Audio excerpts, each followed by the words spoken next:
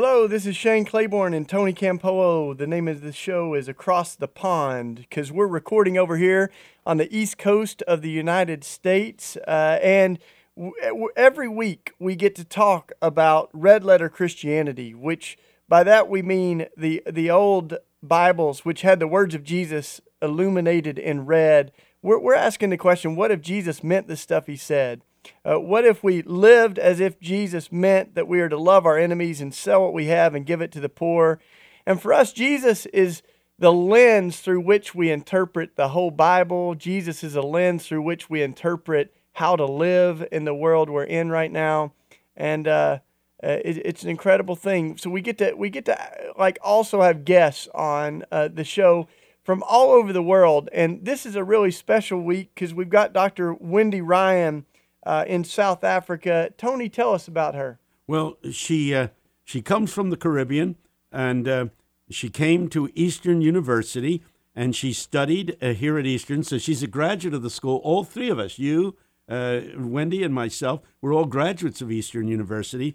And she went from there to be a communications director for American Baptist Churches USA, and then from there to work for the Baptist World Alliance, surveying Baptist work all over the world, seeing what missionaries are doing.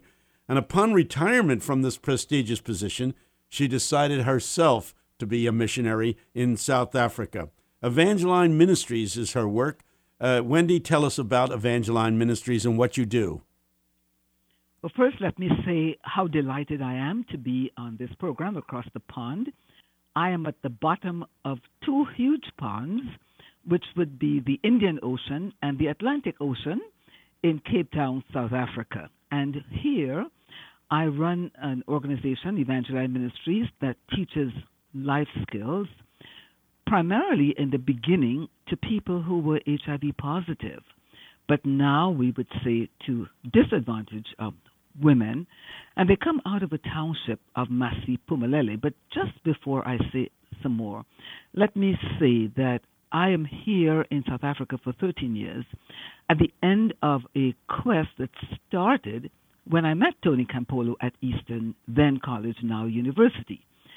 And the trajectory of my life and my Christian thinking was radically changed because of Tony's dynamic gospel, and especially the part that talked about justice and the poor. So here I am, all of these years later, working among the poorest of the poor in Cape Town, South Africa, with people, and again mostly women, who have not benefited from 25 years of post-apartheid freedom, who are, for the most part, uneducated and completely unskilled, and they really have little hope. What can they do? And when we talk about ministry, we most certainly talk about the work of the Holy Spirit that led me here in 2005 to an HIV and AIDS hospice, then back to do writing, because that is my skill, and then to obey God in something that is not my skill, running a program that began with sewing and now is a part of the skills that include computer skills, basic English skills, and then biblically based life lessons. Well, you have a unique approach. When you started Evangeline Ministries, you taught women how to use sewing machines and make clothing that could be sold, and that sold clothing provided an income for women who hitherto had no real basis for earning money to take care of their children. You brought these women into this training program and taught them how to use sewing machines to make clothing. But when they finished the program, they were without a sewing machine, weren't they? Or how did they get a sewing machine of their own? Absolutely correct. Now, let me just say something that is remarkable about our program. I cannot sew and really have little interest in sewing. So I know people are amazed when I say that, but that is the genius of our God. So what have I done? I asked the women what they needed. I didn't tell them. They said to me, sewing. And so one of the basic understandings for ministry is when God says something, just begin to do it. But because I cannot sew, I have had to employ local people who have been then empowered in sewing. So let's go back to what they do. They began by making bags, and we sold those bags all over the world. And then the women have gone on to make dresses because they wear traditional dresses. I teach mostly Xhosa people, speaking people, the people with a click. And so their traditional dresses are central to everything they do, but you cannot buy them in any of the stores around here. So when they sew, all of them will sew traditional dresses because in order to graduate from the program, you have to be able to design, sew, and wear your garment. Now, we realized in the beginning that if we taught women to sew and sent them home with no sewing machine, we had completely wasted our time. So the sewing machine is the key to the program. First, it keeps the women in the program. And I should say, in fairness, we have now and then a few good men. It keeps the women in the program because they work towards something. And when they are finished, the sewing machine then helps them to increase their income. Many of them get a small child grant from the government, but by being able to sew garments, skirts, and choir robes and choir hats and all of the traditional things needed for their culture, it really helps them to make a living. And of course, others have gone on to some rather stellar careers in design, in making other things as well. You need to emphasize the fact that upon the completion of the program, these women get to keep the sewing machine that they have been utilizing in their training. Yes. They get to keep the machines. They come to us for 6 months at a time. They sit at those sewing machines, and when they graduate, we give them the same sewing machine, the same make and model.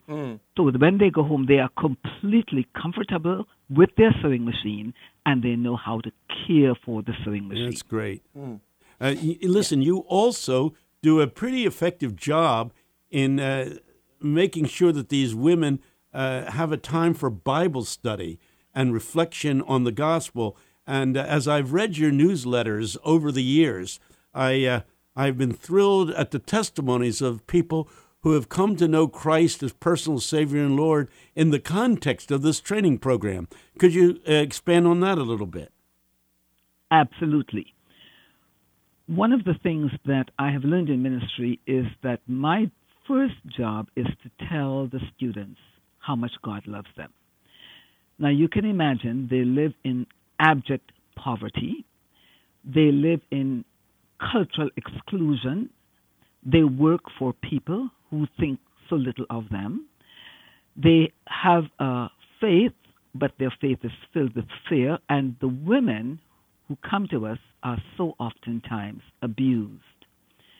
So when they come to us, they are ready to hear about someone who loves them more than they could ever realize. And one of the first things, the key to getting them to trust Jesus, is first to show them in the book of Genesis that when God made everything and every human being, God said it was good. And the word for good in Xhosa is kulungile.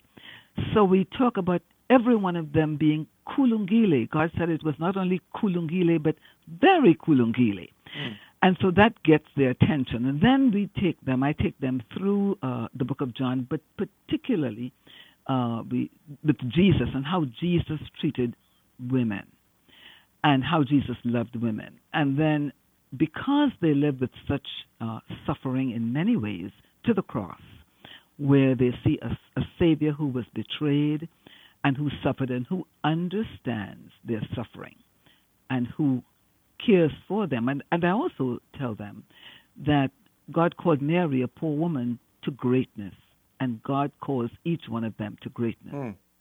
And that is the basis. So by the time we get to the end of our program, we are ready to say, those of you who have not trusted Jesus and who would love to allow Jesus to lead you so that you can make right decisions and you can live now and have no fear in the next life. And it is a wonderful evangelistic tool sometimes the students come to us and they already know a Savior, but they don't know the Bible. And so they do not know from the Bible how much God cares and how not to be ripped off by people who will take their money and tell them all kinds of things in order to give them peace of mind and peace of soul. So the biblical part is an indispensable component of what we do. Absolutely. And as we take just a minute for a break, Wendy, tell us where folks can go to find more information about your work at Evangeline Ministries.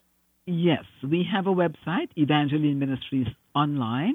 You will read all about us there, see some of our recent newsletters, and find PayPal or ways in which you can contribute. And now you can do it through Zella. We really need this support and would very much appreciate the support. Beautiful. So that's Dr. Wendy Ryan. She's our guest this week, calling in from South Africa, where she's doing beautiful work with Evangeline Ministries. We're going to hear more from her in just a second, but we want to pause just to say thanks for joining us. This is Shane Claiborne and Tony Campolo. We get to do this every week. We get to do this show across the pond and have friends from all over the world that are doing beautiful things to bring the kingdom of God on earth as it is in heaven, to try to live out the words of Jesus. And really, it's about connecting our gifts and our passions to the world that we're living in. And we're hearing about an incredible woman doing that in South Africa with Evangeline Ministries.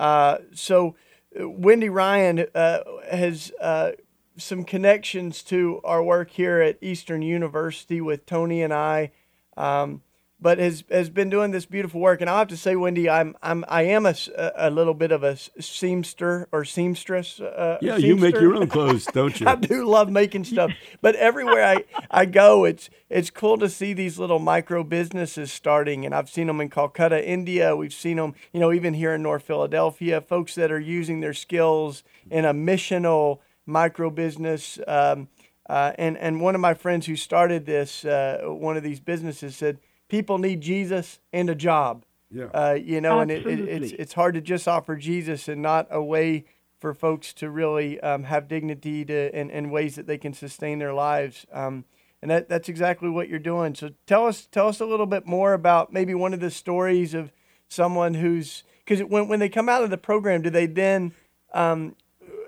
how do they continue that work? Do they continue to be employed? Do they start their own clothing businesses, or how does it work once they graduate and take their sewing machine home?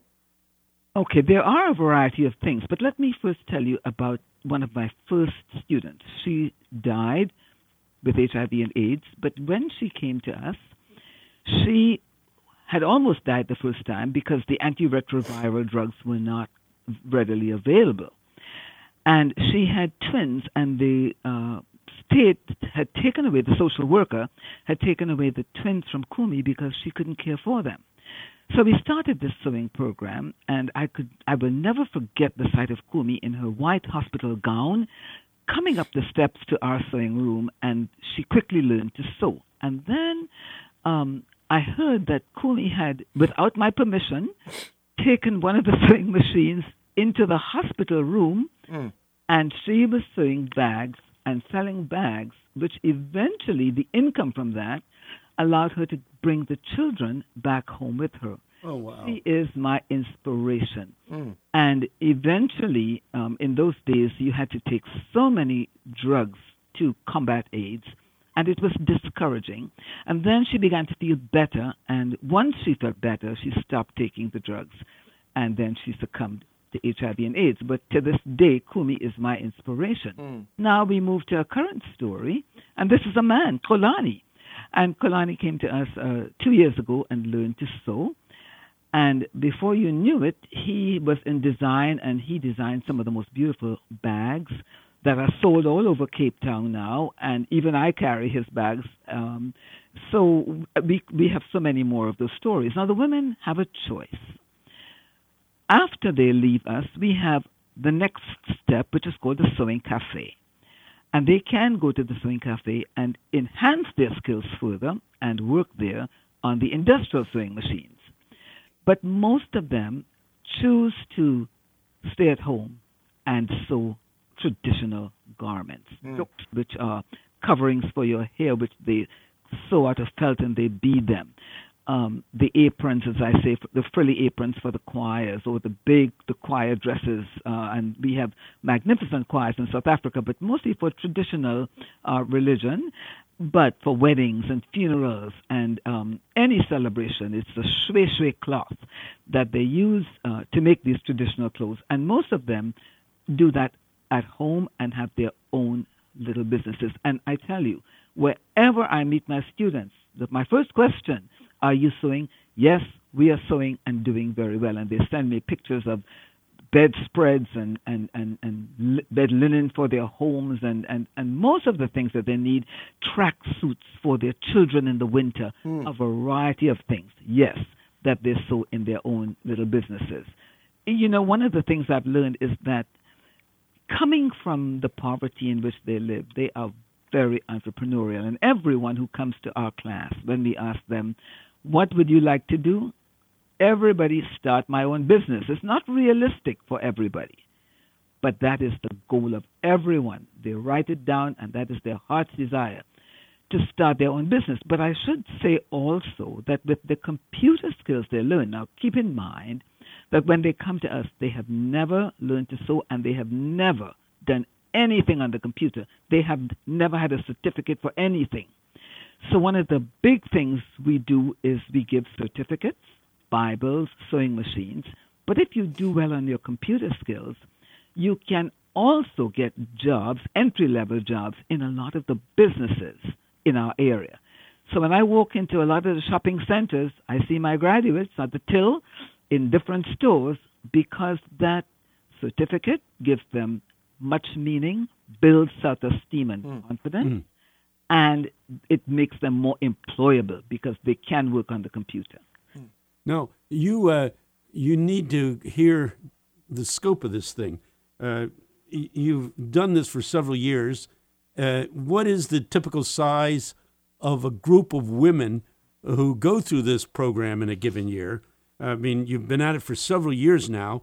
How many graduates do you graduate in a given year? All right. So I've been at this for 13 years, and we have a maximum of 48 women a year that we take in, and we generally graduate about 42 women, or 40 to 42 women a year, because some come in and because of ill health, the health of their children, the death of family members, they have to leave us. I would also like to say that all of the tuition, I am a part of a 6-member staff, the other 5 equally empowered. I want to say that not only are the women empowered, but our teachers came to us with no work, no hope. They have grown in leadership skills and in confidence. But for the students, everything is free of charge, which includes a nutritious lunchtime meal. And we have given away more than 600 sewing machines, not only to our students, because there are some other programs that we have helped as well. But in a year, we have a maximum for 48 students, 24 in 2 6-month semesters. So we have wonderful turnover. We are getting ready to graduate 19 students because one just left, again, through a death of a family member, next week. And we have already close to 65 applicants, of which we can only take 24. Wow. Wow. We are inundated with applicants, yes. Evangeline Ministries. If you want to find out more, they should go to the website. I imagine the website is Evangeline Ministries. Give us the whole call letters. Yes, so it's www.evangelineministries.com. And this has been Wendy Ryan that we're talking to, Dr. Wendy Ryan, South Africa. As you consider the access to health care and medication for some of the folks that you're caring about, your work's very holistic and creating the jobs, the income, and the confidence to do all this. Are you also finding that pursuing some of the justice issues around access to health care and things. Is that a part of your work as well, or is that something that ends up being connected as an extension of your work? It is not actively a part of my work, although I do what I can for the students to encourage them to be advocates. Yeah. Now, because of their poverty, one of the hardest things is for them to look above the breadline. Mm. When they come to us, they want a home. They want to eat. They want to send their children to school. The biggest justice action we have right now is not around healthcare, but around housing. Mm. And one of the real areas of unrest and tension in our township and all across this magnificent country of South Africa is that post-apartheid housing is still not available to the vast majority of poor South Africans. They live in horrible conditions. So when I first came, the government was not bringing in enough antiretroviral drugs. That changed. Currently, we see some of that still, but the whole area of healthcare, it is available free of charge to people who are HIV positive. So much so that we do not even ask our students if they are HIV positive. Yeah. We know when they have to go to the clinic. But one of the two biggest challenges, education and housing, and our advocacy is around a lot of that. There's another fantastic ministry, the Warehouse, which I know you know, which does magnificent work on behalf of all kinds of advocacy that I just wonderfully support. But we here focus a lot more on housing issues. Beautiful. Yeah, and I felt that real poignantly when I was there. You know, I've been to Cape Town, but I also was in Soweto, you know, outside Johannesburg, Yes. and saw Yeah. the need for that. And in fact, when we were there, we were helping out on one of the housing projects. But wow, that's incredible work. So when you seem like you're a woman with some big dreams, is there anything on the horizon that you're kind of dreaming and envisioning for the future of your work? To be very honest, I keep so busy here with hands-on that people say, well, do you want to expand? Let me just explain. A part of what God has called me to do is to pour myself into the students. But one of the things that we are working on this year is teaming up with an economic enterprise organization that is going to further train the students in how to run successful businesses. And my personal aim is that each one of the teachers in our program will be much more highly skilled and become completely self-sufficient, so that whatever may happen to Evangeline in the future, I will know that they will be able to fully take care of themselves because they have been fully trained and ready to go out on their own. That is my personal goal. As for growing the ministry, we partner here with a wonderful organization, and with them, yes, we are planning to see how we can increase the number of students that come to us. Yes. Well, we've been talking to Dr. Wendy Ryan, a graduate of Eastern, which promotes this show, but we're here every week at this time promoting Red Letter Christianity. If you don't know about Red Letter Christianity, go to the website, redletterchristians.org, or if you're in the UK, redletterchristians.org.uk. And Wendy Ryan has been a missionary for 13 years now in South Africa, being a journalist prior to that time, and serving Christ so effectively. I love the way she got this thing started. She went and she asked the people what they wanted, what they needed. She didn't come and impose her ideas on the people. She listened to what they had to say and responded to needs as they saw their needs. That's the way to do missionary work. Incorporated Bible study and evangelism into the work she's doing with Evangeline Ministries. You want to know more about her work? Go to www.evangelineministries.org and .com and find out more about it. And she needs financial support to help give these women scholarships and buy sewing machines for them.